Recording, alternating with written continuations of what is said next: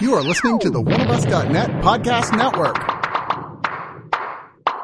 We love our friends at Oscar Blues Brewing Company. I mean, it's not like it's already enough that they make so many great beers. They were the first craft brewery to put their beers in the can, the craft brew of sorts, which was Dale's Pale Ale, really, really good. But they're also a supporter of OneOfUs.net. They are our really only advertiser right now, and you guys should support them.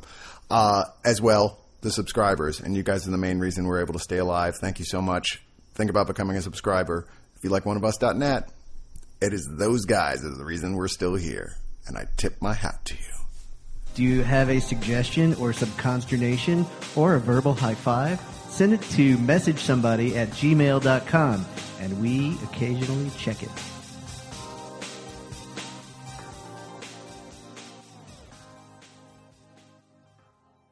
Like, we have a lot to talk about. We haven't done the show in 3 weeks, so fertile ground. Fertile ground. All right. I swear it's been more than 3 weeks. Well, I mean, technically, I guess it's been a month, right? But, yeah. But yeah, we've taken the last 3 weeks off. So we're here. We're back. We are. Yeah, well, stronger, taller, half of us are probably here. Rounder. Yeah. I'm a little bit rounder. Yes. Yeah. So I guess some housekeeping notes, right? Like, we have some replacement players this evening. We'll get to those in just a second. Shane is not here this evening, and he'll be back with us at some point. But he's going to take a little bit of time and just he's going through like kind of a George Harrison phase where he just wanders off in the woods and plays sitar. He plays sitar a lot. Yeah, and if you've never heard a sitar solo, don't. So anyway, yeah, he's doing that. And Ryan just couldn't make it. So he's like, it's like he's working. He's out just wandering the streets. It's like we're eventually going to record again. But yeah, between South by running around and I had a couple of things pop up, and we just haven't been. This time of year in Austin in general is wonky, and so we've not been able to get together. But we are excited to invite to join us this evening, friend of the show, Mr. Chad Swiatek. He of Rolling Stone and Spin bylines and business publications, and then probably a dark blog that none of us have found yet. I got some hot pamphlet action coming down the pipe. Good, yeah. So keep an eye out for that. Trifold that shit. Make it happen. I'm the king of the pamphlets. It's like Me and like Ben a low Franklin, rent baby. That's like the ziniest of the zines. Mm-hmm. And then we're also happy to invite first time to sit in with us, Mr. Alec Boyd. Alec, how are you? I am doing pretty well. It's a pleasure to be here. First time caller, long time listener. Oh, excellent. So we won't ask you about what you heard, but thanks for joining us. And you're a music guy. Like tell us a little bit about like kind of what. So we just came out of South by. We won't spend a ton of time on that, but just give us a second and tell us about what you did this past week. Yeah, well, I work in the startup world as well, so it's interesting to wear two hats and start out the first couple of days mingling and schmoozing at fancy parties, and then I had a lot of friends from bands come in on the later half of the week, and they were couch surfing, and they snuck me into a lot of cool shows. Ultimately, it was a lot of sleepless nights and free booze. So I guess the really the lesson there is start running with a better group of friends. Get your friends who play the pitchfork party. Exactly. Okay, so let's. You want to jump on into it? Let's play some theme music. All right. I'm Kevin. I'm Mark. I'm Chad. And I'm Alec. This is Somebody Likes It.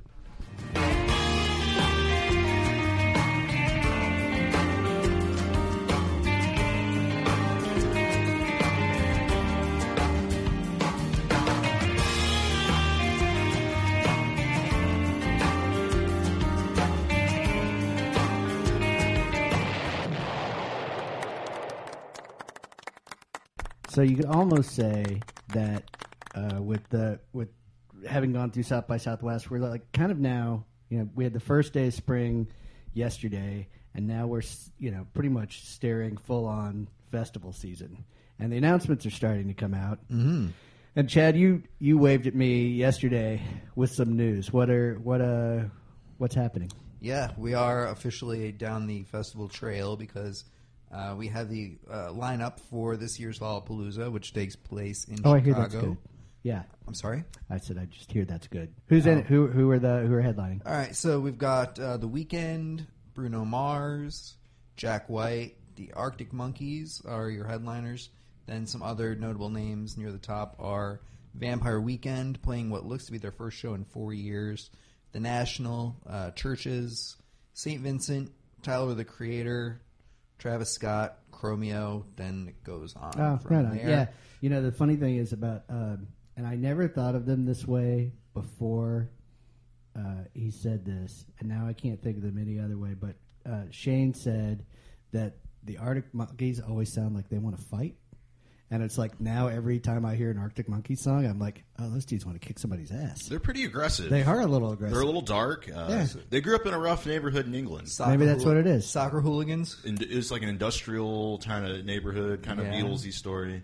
So we got that. I mean, I was a little bit surprised, or at least did a bit of a double take when I saw that The Weeknd was the top act on that bill, which I guess means that he's, usually when you see an act higher up on a bill than you might normally think, it means that they're going to have a huge year, that kind of everyone in the industry is kind of lining up behind this artist. And so I think The Weeknd is probably going to be an artist of 2018 for the second half of the year. Aren't they all under Lollapalooza and C3? It's all C3 / Live Nation now. Right. So it's like there is a circuit. So when you say that like somebody's going to have a big 2018 because they're headlining one of those shows, stands to reason. And he's also the Friday or the third headliner for Coachella this year. So I mean, that right there too.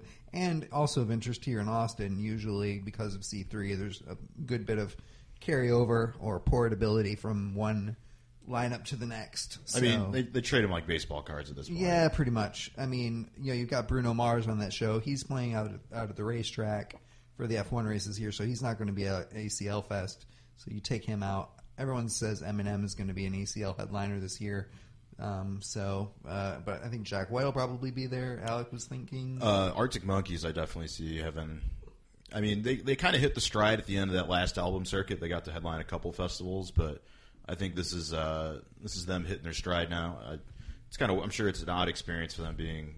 I mean, since they debuted in the UK, they've been the biggest band around, and it's the latency as they jump the pond, as they say. Sure. So again, you see them probably everyone lining up behind them and putting all their gunpowder behind them. So. Yeah. Well, so the shows are starting to line up. Spring is sprung, as they say. Although don't tell the Northeast. And I think really probably that news is only secondary to the fact that Keyboard Cat died this week.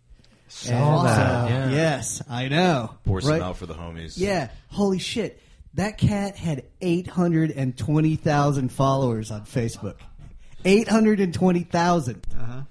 So maybe he should be. Maybe the reanimated corpse of Keyboard Cat should be headlining. Hologram Keyboard Cat. Yes. Yeah. Exactly. Do we have any hologram startups here in Austin? Let's get working on that. No, but we did talk. We won't demagogue on this, but we did talk about it in a separate show. Can't wait to hear this. Hey, stay with me. That part of the hologram thing is really like an old magic trick from the 1800s that involves like a series of mirrors and like an orchestra pit, and that's part of the way that those are done. Like old school, like Phantom of the Opera. Yeah, kind of. Yeah, exactly. So anyway. So suck it with your pre-story observations for my tale that I didn't ever actually give a payoff to. You have my deepest sympathies, sir. Anyway, I'm eating my words with a fork. Well, I'll give you some salt or whatever. Thank you. Anyway, none of those reasons are the reason that we're here tonight. We're here to cover. And so, first of all, we'll set the stage a little bit. So we knew that Shane wasn't going to be here tonight. Ryan, I found out a little bit later in the game he was not going to be able to make it. And so I'm glad that I was able to bring you guys in as package deal since you know each other. But also, this is admittedly a record that it's different than anything that we've ever covered, and kind of intentionally so. And so the record that I'm talking about is the Travis Meadows LP First Cigarette, and we'll talk a little bit about his background in just a second, because that story is sort of like half the tale here. But beyond it, we don't cover very much country, and this is a guy who made his bones first writing songs for other people, some of which have done particularly well, and he still seems to be kind of flying under the radar, even for some of the laudatory things that some reviewers have said about his work thus far. But anyway, yeah, so that's what we're talking about. First impressions, Chad. This was a complete out of left field. I'd never even heard the guy. No, it's exactly like the Stone Roses. I can't believe you're not listening to this all the time. Watch it. Yeah. Watch it. Yeah. So, I mean, it was like, okay, so some country guy. That's new for these guys. Let's see what this is all about. And I guess, this thing didn't do a whole lot for me. It's fine. It's pleasant. It's not bad. But there was, Alec and I were talking on the drive over here. There's not much in the way of tempo dynamics, of just volume dynamics. It's kind of all just right down the middle of the road, tempo and volume wise and energy wise. There's a little bit of variance, but not much. Felt to me a little bit like the fella who's the lead singer of Gaslight Anthem, Brian Fallon, trying to do a country record and not exactly succeeding all that well. That's an interesting observation. And so, I thought not bad, but just kind of easily. I won't think about it again after tomorrow. I don't think. Makes sense. I mean, there's certainly some that I've approached that way. I guess we'll get to my take. Mark, you've had a little bit more time than Alec to soak this in, so I'll hit you up first. Well, I mean, you say that that this guy's backstory is about 50% of what can be covered here. I would say that it's probably more about 70 to 80%. You think so? His history's fascinating. It's a little crazy, if not downright just morose. Yeah. I heard a lot of Bruce Springsteen in this stuff. Nebraska, especially. And I didn't. I mean, I did spend a lot of time with it, and it wasn't that bad for a country album. I'm not a big fan of country music, but I felt like the songwriting was pretty decent. I agree. Not a whole lot of hooks. Pretty standard across the board, but I enjoyed it. Okay, Alec. Yeah. So again, way out of left field for me. I did some research before the first listen, and I was pretty stoked going into this. Again, we'll go into the backstory a little bit more, and he wrote his couple songs for larger country artists like Eric Church, Jake Owen, and those did pretty well there. And he's teaming up with a big time producer who's done a collective mix of music outside of country as well. I was pretty stoked going into it. A couple songs in, I'm still on board, and slowly I felt like the production started to shift a little bit more, and it was losing me. Started strong for me, and it faded pretty quick. But I respect this guy as a songwriter. I think that maybe he might have lost some of the creative control of the end product. I mean, I guess that's totally possible. I do think that this is one of those things. It's like, so we've talked a little bit around the backstory, and the backstory, per what Alex just mentioned. Alex just mentioned was the idea that he's been writing on behalf of others, and that's just frankly that's how Willie Nelson got started. Like it has happened before. That's how they play in Nashville. It's a farm system. It is a farm system. Yeah. So and for whatever it's worth, the Country Music Hall of Fame, one of my favorite halls of fame. So it's remarkable, but I actually prefer it to the Rock and Roll Hall of Fame. That's fair. What's your 14th favorite Hall of Fame? The Pithy Comment Hall of Fame. Yarn and Twine for me. So right after the Pith Helmet Hall of Fame. They're next to each other. So you have to be very careful you don't make that mistake. Mark just earned his place in the Pithy Comment Hall of Fame. Yes, exactly. We've gone meta. It's This shows a giant circle. Anyway, yeah, no, you know, I mean, so here's the thing. So there's the idea that there is the writing circuit that happens in Nashville, that's a real deal. There's also the idea that this guy, in some ways, has the sort of like an exclamation point version of the quintessential like bad luck country backstory. No. Like there's a little bit of that, and then you throw in like apparently he was an evangelical for a while, so okay, there's that whole thing, but he queued it up on either side with like lots of drugs and then hardcore alcoholism. And then, and he's lost a leg somewhere, and his parents split, but he wasn't invited to be a part of either new family. And then he got cancer at 14. So it's like the whole backstory on where this guy came from. It's like, you know, you can kind of see how like you really have one of two choices, right? One is write this record and the ones that became for it, and the other one is you know, we're probably not doing a very long show about you. So, well, he could also be a blues musician.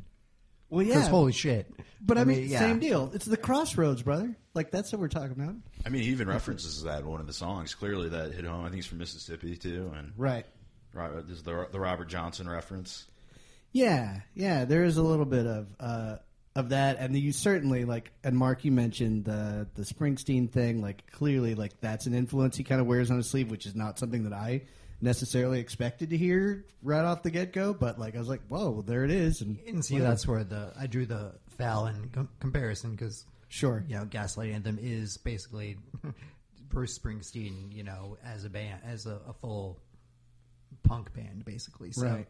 Yeah, there's, you know, when you call a song, you know, Waiting for Jungle Land, it's like, all right, I know where this thing's going right when I hear the. So do you feel like it was too linear? Is that like, did it lead you down the path more than you had preferred? I mean, because that's the thing. It's like when you talk about like that viscerally, the music didn't really grab you, which I totally get. Lyrically, it feels like that's really what he calls home. Like it's almost more important to him that like that's where he's been. You know, that's where he's been hitting doubles, to use the baseball euphemism. Yeah, I know. Like the lyrics here didn't drag anything down, but also didn't stand out to me in any real special way. I don't know. So on your movie poster, it would just say "fine," period. Like, you know, in the critics world, no one can complain about a B, and you give it a B and move right along. Yeah, so that happens. And with the lyrics too. Again, I think this guy was singing genuinely. He's had a lot of influences and experiences to draw from, but he also started doing drugs at 11 in Mississippi. Maybe his range of words that he can draw from aren't the most impressive and moving, but I mean, he was genuine. I felt a couple of those songs. It was a little bit moving, and then talking about the Jungle Land, you know, he's just a good old boy who likes tight jeans and Dairy Queen and Springsteen. Well, and I will say this, like, so a couple of the reviews that I came across, like, really what struck the reviewer, one of them in particular was like just that anytime you find a record with somebody with chops, like whatever you guys end up thinking about this record aside, like somebody with enough lyrical and musical acumen to make the most of it, I am sober for real after being in the, you know, like essentially like being on the razor's edge for a while. Like those are records that in this review, like this one reviewer that I was reading really seemed to connect with. Like, and he also referenced that with regard to Jason Isbell, but, you know, I mean, it's a sweeping generalization, but I could see also that's like, I could see how the formula would work, because if you are a songwriter and you're writing with essentially nothing to lose and kind of just putting it all, like just vomiting your life out onto the page, like it's going to be dark, and if it's even halfway good, there are probably going to be some people who notice. I think the songwriting, I mean, the fact that he's songwritten for so many kind of well-known country artists, it hits right home for me, because lots of times that when you mention Isbell and also there are hints of Steve Earle here and there. I could see that. And you know, I had a thing when I was listening to the record last night and kind of did that thing where Spotify kind of will go further into their catalog and then start serving you up other stuff. And when I listen to some other things in his catalog, seeing a lot more lively, a lot more rough, a lot more just stuff going on in the mix and the music. And so I think part of my problem with this record is just the there's kind of a blanket of restraint over the whole thing kind of musically, and that really bogged me down. But then when I got into artists like Ryan Bingham and again Steve Earle and others, that you can kind of see the similarities, but they're like there's just more life, more pep, more kind of a little more unhinged. This thing seems a little kind of restrained in a lot of places where I don't want it to be restrained. Well, okay, and let's talk a little bit about that on the other side. But let's listen to. Why don't we listen to a track? Why don't we start with Sideways? There you go. If I could buy myself a conscience, it wasn't broken. Mend every fence I drove my hard head through. Relock all the doors I wish I never opened. Unlearn the things I wish I never knew. And it came out through the bottom, came out through my fears, came out way too early, I wish it never did. Push it down, it comes out sideways. Push it down. Not for nothing, it's not a huge point, but it is worth noting that that song and then the song after, the two longest on the record, and they start out the record over 6 minutes, or usually got 12 minutes right off the start, and then everything else kind of goes a little bit at a faster clip.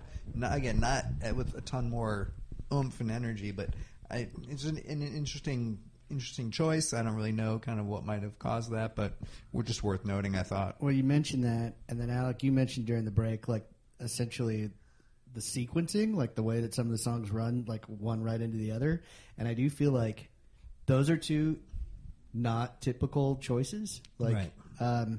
And the funny thing is, like, just from what I have read and then just reading some of the interviews and whatnot, it doesn't sound like this is necessarily intentionally intended as a quote concept record, but it plays a little bit like that. It does. The flow of it. I think I even read an interview somewhere where he described the producer pulling off some quote unquote Pink Floyd-ish moves to transition the tracks. Well, and this is the first one that he's come out with that he hasn't self-produced. So I do think that like some of the restraint that you're talking about and some of the production tricks are probably just based on the fact that you've got somebody in studio who's working on that stuff. Which then gets into the whole, who's calling the shots? Is it managers? Is it kind of partners in him as a songwriter, or is it him just kind of saying, all right, I've done my thing, let's do something completely different? Well, and I will say that like one thing that I haven't seen in any of the things that I've read is any kind of a beyond like an outcoming or an outpouring of like what his sort of life experience has been. Yeah. I haven't seen why he's in front of the mic. You know what I mean? Like, it's great. Like, I think he's a perfectly serviceable performer. I totally get, in my opinion, like, I understand why the people who are, like, really glom onto this record, I can see threads of what it is. Like, even though it's not the first thing that I would choose, like, sure. I can see why people would like it. I guess what I don't understand is, like, okay, is it just that you don't, that you want to expand as an artist, or is it that, I'm tired of writing songs for other people and I want to write stuff that's backed out against my own. Or is this is it a record as a marketing move to get him out there as a big well, no, it could as be a songwriter. Could be like to get him even more known and move into a higher sphere of songwriting. I mean, this record could be just a career move. Well, and if you think about it too, it's like the way that it gets spun up is that on his fourth trip to rehab, it's like that's the one that took apparently. Sequentially too. This isn't through his life. This is sequentially. Yeah, apparently. So his fourth trip to rehab, like one of the nurses or helpers or assistants, someone who worked there, said, "Hey, why don't you keep a journal?" And so he started writing songs. They became the record that he put out by himself the first time around. And so I think it sounds to me like that's kind of what led him on a path to trying to write for, like, put his own experience out there a little bit. Sure. Anyway, yeah, and I don't think, in my opinion, not all of these land. Some of them are like try to be a little bit anthemic. Some of them obviously extend beyond the genre, which I think is, laudable. He also looks a little bit like an old timey traveling circus version of country Hugh Laurie, which I can't seem to get my head around. But or a character, Totally see that. yeah, or an extra out of the movie Wild Wild West. oh yeah, sure, yeah. They've all got that little is it a bowler? Is it a cowboy hat? We don't know. What it is. If he's missing a limb too, that's even better. It just adds to the mystique of that. No, you would think that look comes like right off the shelf with a harmonica. That's exactly the way that they. it's what they give you. But anyway, okay. Well, we're kind of getting close to the middle of the show. So, do we want to spin one more before? Why don't we do? Let's do one more. Okay, let's do one more, and I'm then we'll go feeling to a that. break. Mark, you got a thought? I have an idea for one. I mean, actually, why don't you guys think about what we'll play on the second half, and then let's do the title track because I feel like that's. I was going to suggest take it's us a to the great break. one. Cool, let's do it. I've been hungry like a stray dog in an old abandoned town. Went running just for running's sake, 'cause I couldn't settle down. I have dined with kings and princes, been granted all 3 wishes. They just left me wishing I had more.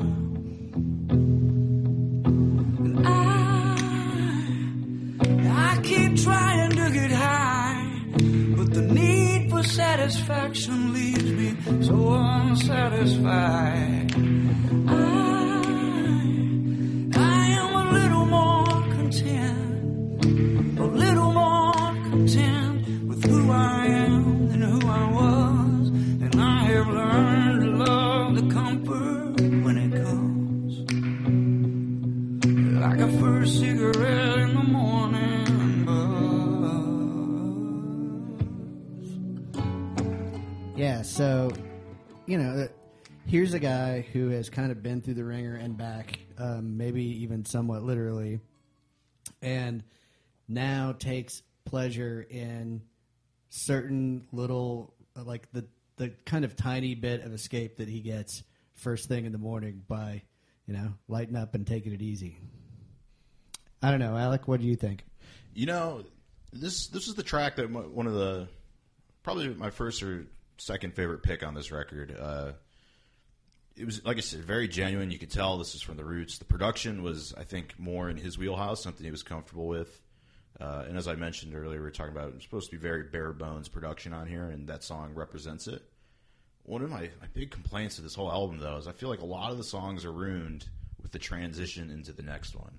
On this one, there's this real abrupt tape stop, and then there's a couple seconds extra, and then it goes to the next song. It's not even like a fluid.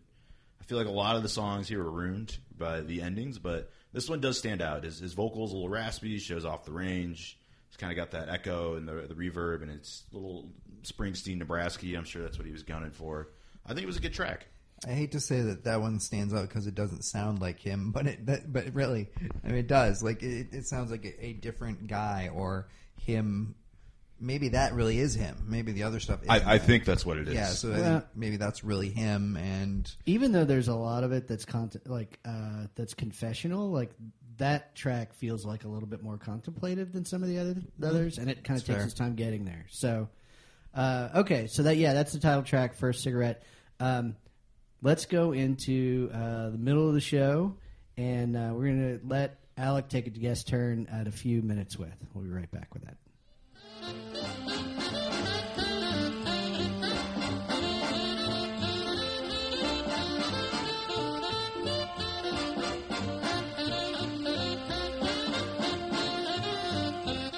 How many bands is it now at South by? Is It was 1,300 the last time that I remember, like a reasonable number of like how many would come into town. I mean, like, official and unofficial. I'm going to say I'm not talking about like, Bob and his friends who decide to play in a corner somewhere and are not on bill. They were so good, though. Sure. I mean, that goes without saying. Swag. Right. It's all about the swag. I think the number that gets thrown around a lot is in the neighborhood of 2,000. I've heard that figure before as well. Okay, and there was a lot of conventional wisdom about the festival being made smaller this year so that it wasn't as kind of overblown and what have you as 2014. So I don't know if that brought the total number of acts down in any meaningful way, but we were lousy with bands and artists here. There were lots. It doesn't.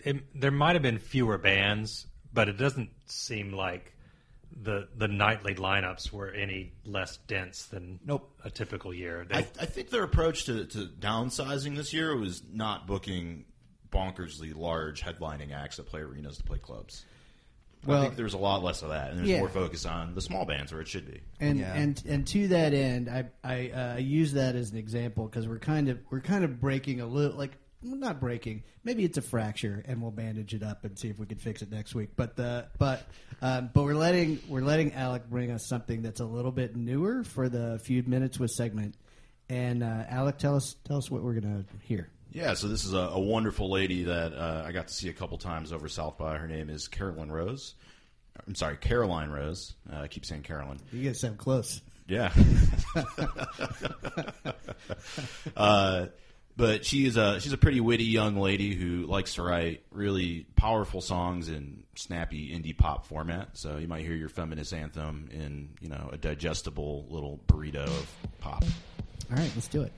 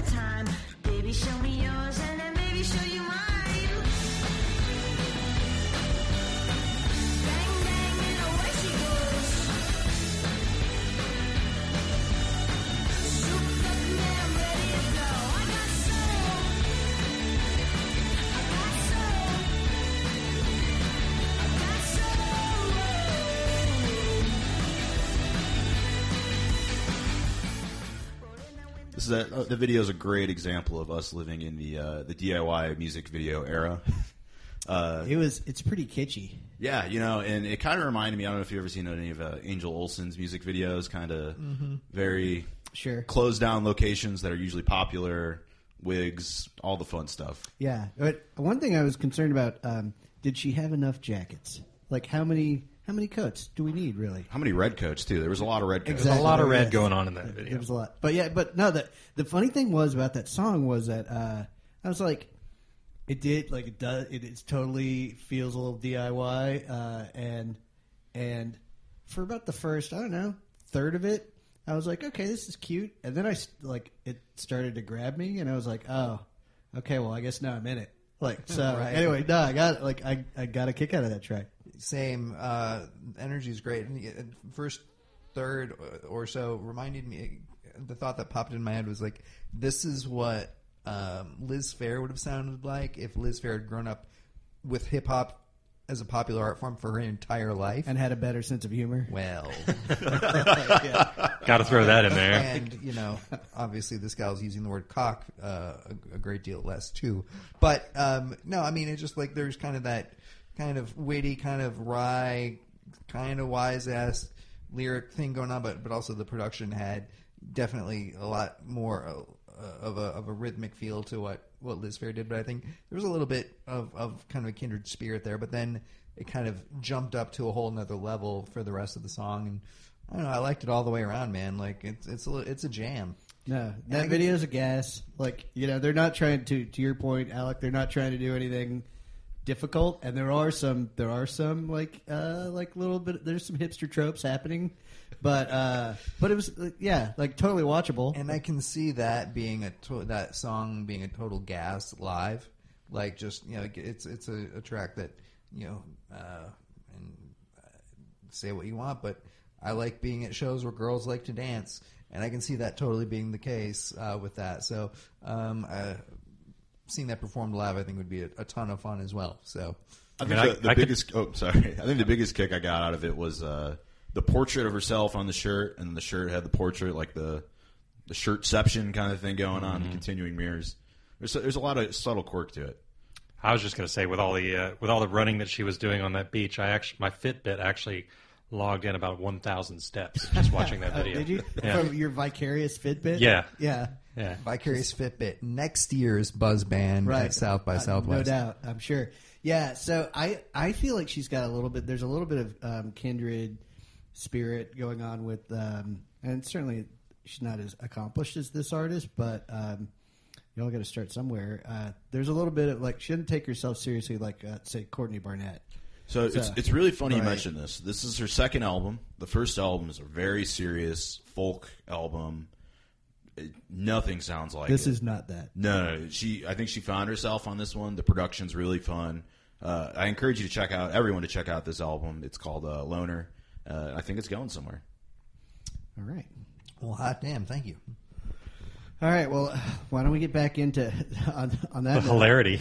Yes, let's bring put it on down. your smiley face. Let's Someone bring who it does down take about themselves too 18 seriously. notches, shall we? Yeah, let's pick it up on the other side.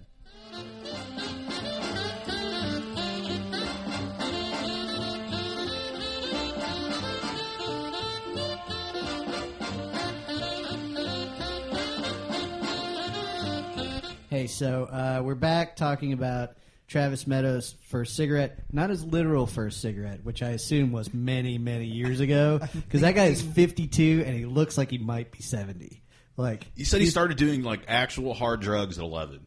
yeah. No, he's weathered. He's weathered. First cigarette, I'm guessing age 5. I don't know. Well, right. First cigarette, I'm guessing about maybe 6:15. 6, yeah. As you watching the sun come up. Yeah, so I do. It does give me an opportunity, and so the reason that this guy came, like, that was on my radar at all, was that that Rolling Stone called him Nashville's most badass songwriter or something like that, and they're given to the incendiary headline. They stroked him off. Let's be honest. Maybe this was also because they're also big fans of random lists. This was number 20 on the 2017 top 40 country LPs of 2017 on Rolling Stone. So anyway, that certainly is an opinion. Could you name 40 country LPs right now? Yeah, no. I mean, not. If you gave me any era, which is another thing. It's like, we were all kind of talking over the break a little bit about how, like, the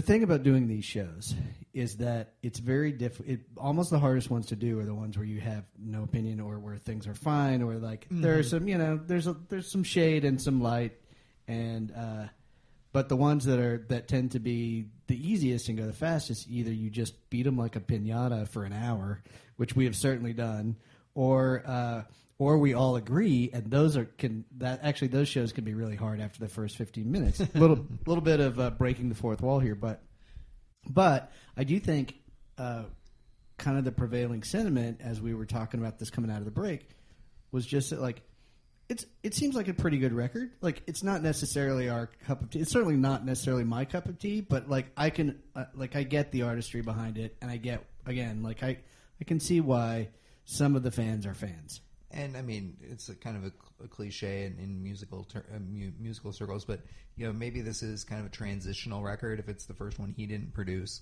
he wasn't the major guiding force in terms of the kind of what the final product sounded like and what it was shaped like. Maybe this gives him another view of how to do things. I mean, every piece of art is kind of a learning experience, and this one certainly isn't bad, I think, but it's got some potholes in it. And I think maybe this leads to something pretty interesting coming down the road next for him. So, I mean, I bagged on him a little bit harshly over the course of the show. I certainly think he's got some promise, and I can see kind of glints of real talent all over the thing. I just think that it didn't quite cohere the right way. So I think it maybe points to something pretty interesting and encouraging up ahead. Let me pose this question to you guys. Do you think that part of the reason, because the other thing is, I find myself trying to sort of reconstruct what it's like to see this guy live within the sort of, to use the political term, within the beltway of Nashville, within the industry. And what I wonder is, it's it feels to me, and I'm sure it's maybe more complicated than this, but it feels to me like Nashville's a little bit paint by number sometimes. And if somebody comes along that feels like they break the mold, even in not a particularly elegant way, maybe it's not everything that it's supposed to be yet, but it's different, and it's not necessarily as predetermined as some of the other stuff. Is it just do they love it because it's not all the other stuff that they're so used to hearing? To be honest, I feel kind of bad for this guy. I feel like he might have got swindled out of his baby. Yeah. We hear from artists who, I'm not huge on country, but Sturgill Simpson, I think, is the man.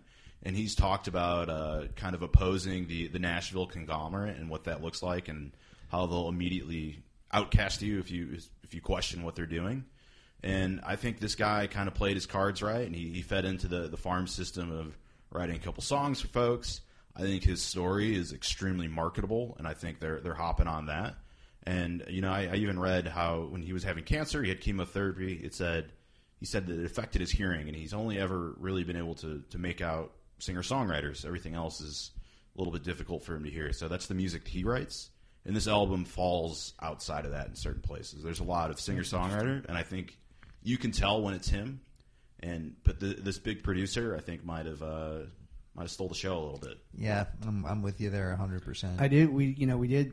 I did mention earlier the 2010 release, but we didn't talk about what it's called, which is Killin' Uncle Buzzy, which I think is one of the That's a great title. It's not only great, and it's great. Let's be clear.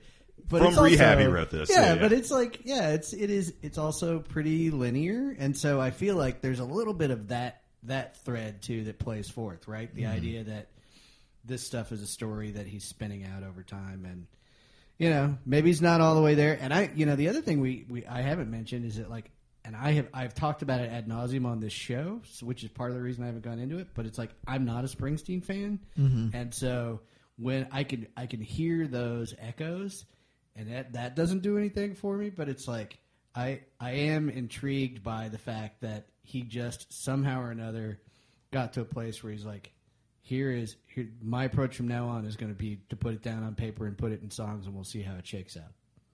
I'm in no position to argue. I think again, it is it is what it is. It's every piece of art is an experiment, and I think Alec hit the nail on the head with regard to kind of getting maybe roped into what the traditional sound or what someone had a vision for, and just saying, okay, going along with that again is maybe a career move. You wonder how it is that folks like Sturgill Simpson or Jason Isbell or even Chris Stapleton kind of get the leash to do whatever the hell they want, whereas someone like this who's written songs and has been successful as a songwriter, why he gets kind of held to heel a little bit more. I mean, I don't know. It's a good question. What the politics of all that is like. So I hope he gets a little bit more latitude next time around. I think if you give him an inch, they're going to take a mile over there. Probably. Well, and the three guys that you mentioned, maybe with to a shade degree difference from Stapleton, the other two guys are just flat out iconoclasts. Sure. So it's they've made their bones on kind of punking the industry a little bit. Mm-hmm. So okay, well let's play one more. And Alec, you had one in particular that you were drawn to. Was it Long Live Cool? Yeah, the closing track on there. Again, I feel like there's a handful of songs on here that are truly him. and I feel like he might have had some say in this one. So let's go with Long Live Cool. All right, let's spin it.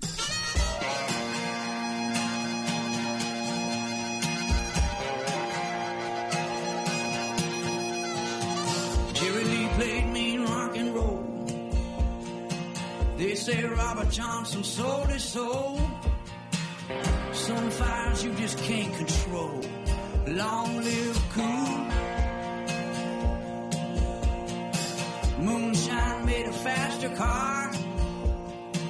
Muscle came and raised the bar. Some are born to speed like shooting stars. Long live cool.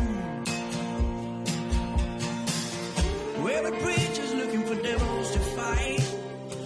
Tightrope walkers on the sharp end of the knife. Shining hope to all us broken lights. It's alright, it's alright, it's alright. Long live cool. And that was Long Live Cool. That was the closing track on there. I felt like it was a pretty appropriate and fitting closing track for it. Again, reading about this, they made it sound like it was very raw production. That one sounded like the real deal. Totally untampered, real kind of Americana takes, harmonicas, Hank Williams references, you name it. It's a twangy little rocky number when you compare it to some of the other things. It's a good little ditty. Yeah, but You lose me when they're just huge, giant Robert Johnson references. In the I know, song. Like, that's the writer in you. I felt like the first few verses of this song was kind of almost picked up a rhyming dictionary and just kind of dropped his finger on it and just kind of wrote down whatever was there. You know, he dialed up the thesaurus in the rhyming dictionary. It felt a little cliche at points to me. I'm still kind of banking on it, and I don't want to be disrespectful, but I don't think his reading level might be the highest. I don't know. Well, yeah, I mean, I guess soup to nuts. All in all, like this is one of these tracks that I can, I get, like, if you're based on who your audience is, like, this is probably one of these that maybe feels like it's a little bit more complete live, or at least it's leave them on an energetic note.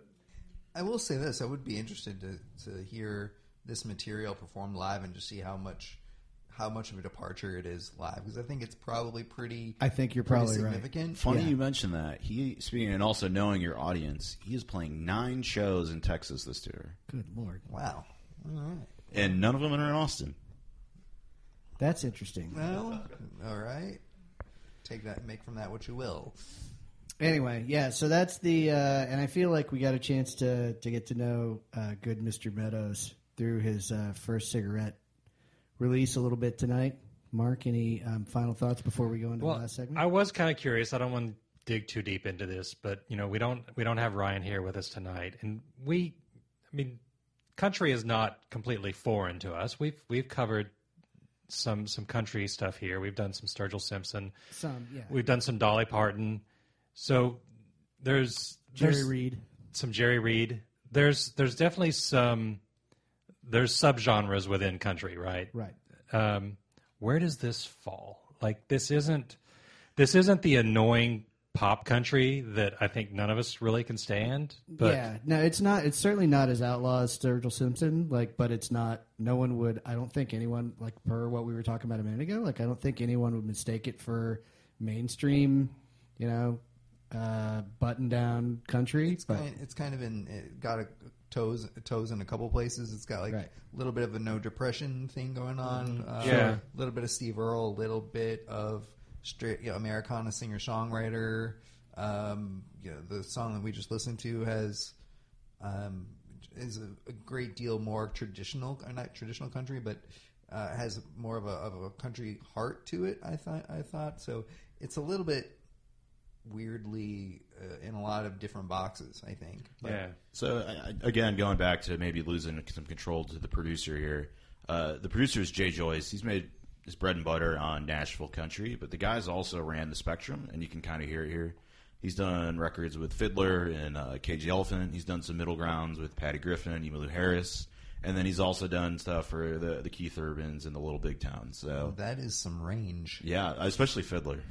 Yeah, I was like, that one kind of threw me for a loop. Yeah, I wouldn't have expected that either. So I think again, I think talking about having your toes in multiple pools, the producer does as well, and might have had the final say here.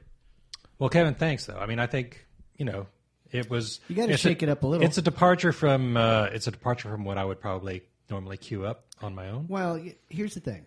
I thought what we really should do is 25 weeks in a row of Britpop, and then just rip it off like a Band-Aid over something that hasn't clearly healed yet. No, anyway, I thought this was an opportunity to dip a toe in a different pool, and I literally, based on the premise of the show, right? Like, I literally did not know this record at all. I feel like I've got a little bit of a handle on what he brings to the table, and I'll be curious to see what the next release sounds like. Cool. All right, so let's get on with it. So we're going to throw Chad to the wolves on bringing something new for a current affair.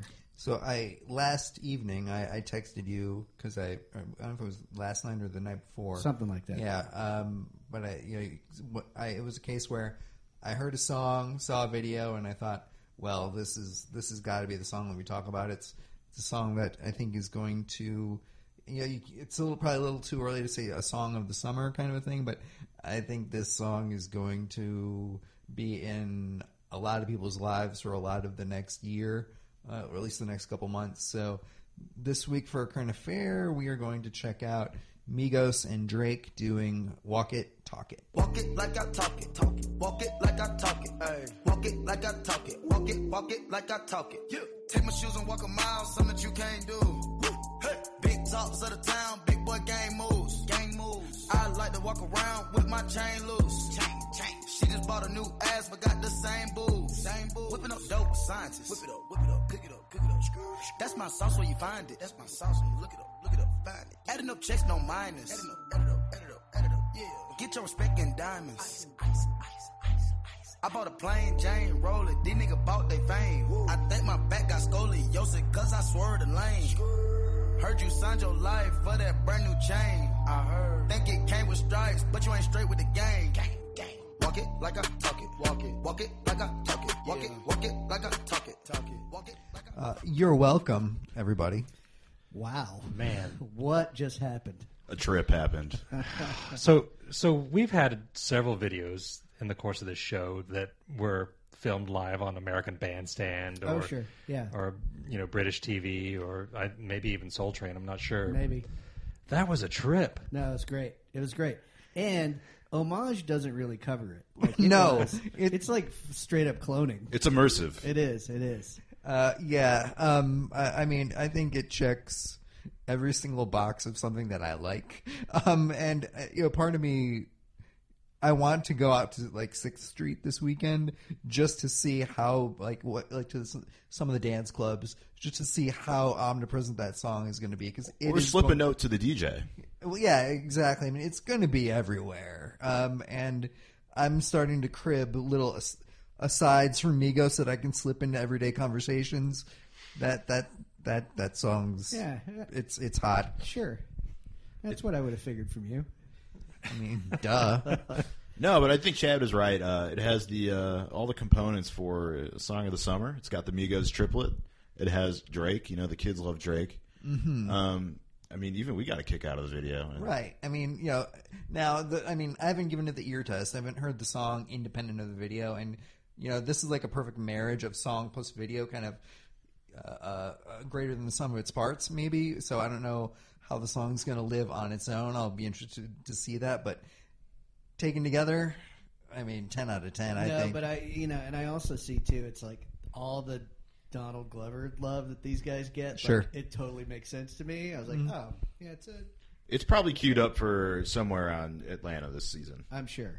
Well, and in fact, like, I think these guys have already had, I've watched a few episodes of that show, and I will not provide any spoilers, but yeah, I think maybe those guys, at least some of them, have been on that show this season. Right. So cool video, Chad. As soon as I saw like a 2-minute sample clip of it, I was like, need more now. And it was weird, like when it dropped, my Twitter started exploding of just like everyone going nuts about that song. And so when you kind of get right into the ground level of something blowing up, it's pretty cool to see it.